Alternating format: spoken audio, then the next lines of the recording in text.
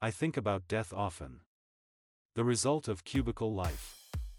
While I have no intention of being buried, this fine-looking corpse is being donated to the incredibly broad concept of science. I would still like a tomb. I spent too much studying ancient Egypt, watching Brendan Fraser's The Mummy series, to think that a boring old crypt would work.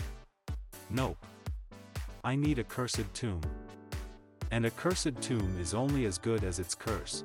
My cursed tomb curse must-haves. The first person in the tomb will be plagued by only listening to early live recordings of their least favorite band.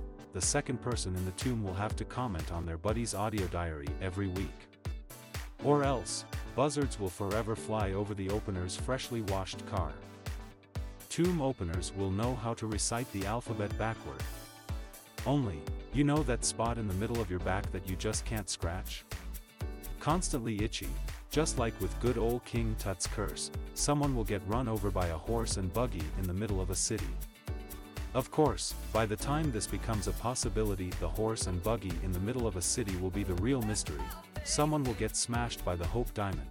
Only the wrong lyrics to Don't Stop Believing will be sung.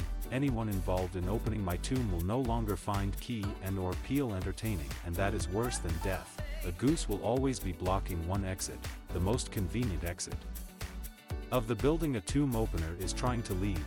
Better believe that oven might be on when you leave the house. Tomb opener. Tomb openers will never remember at first attempt to dial 9 first when trying to call outside the office. Oh, my vengeance for disturbing my empty tomb will be sweet. Evil maniacal laughter. Evil maniacal laughter.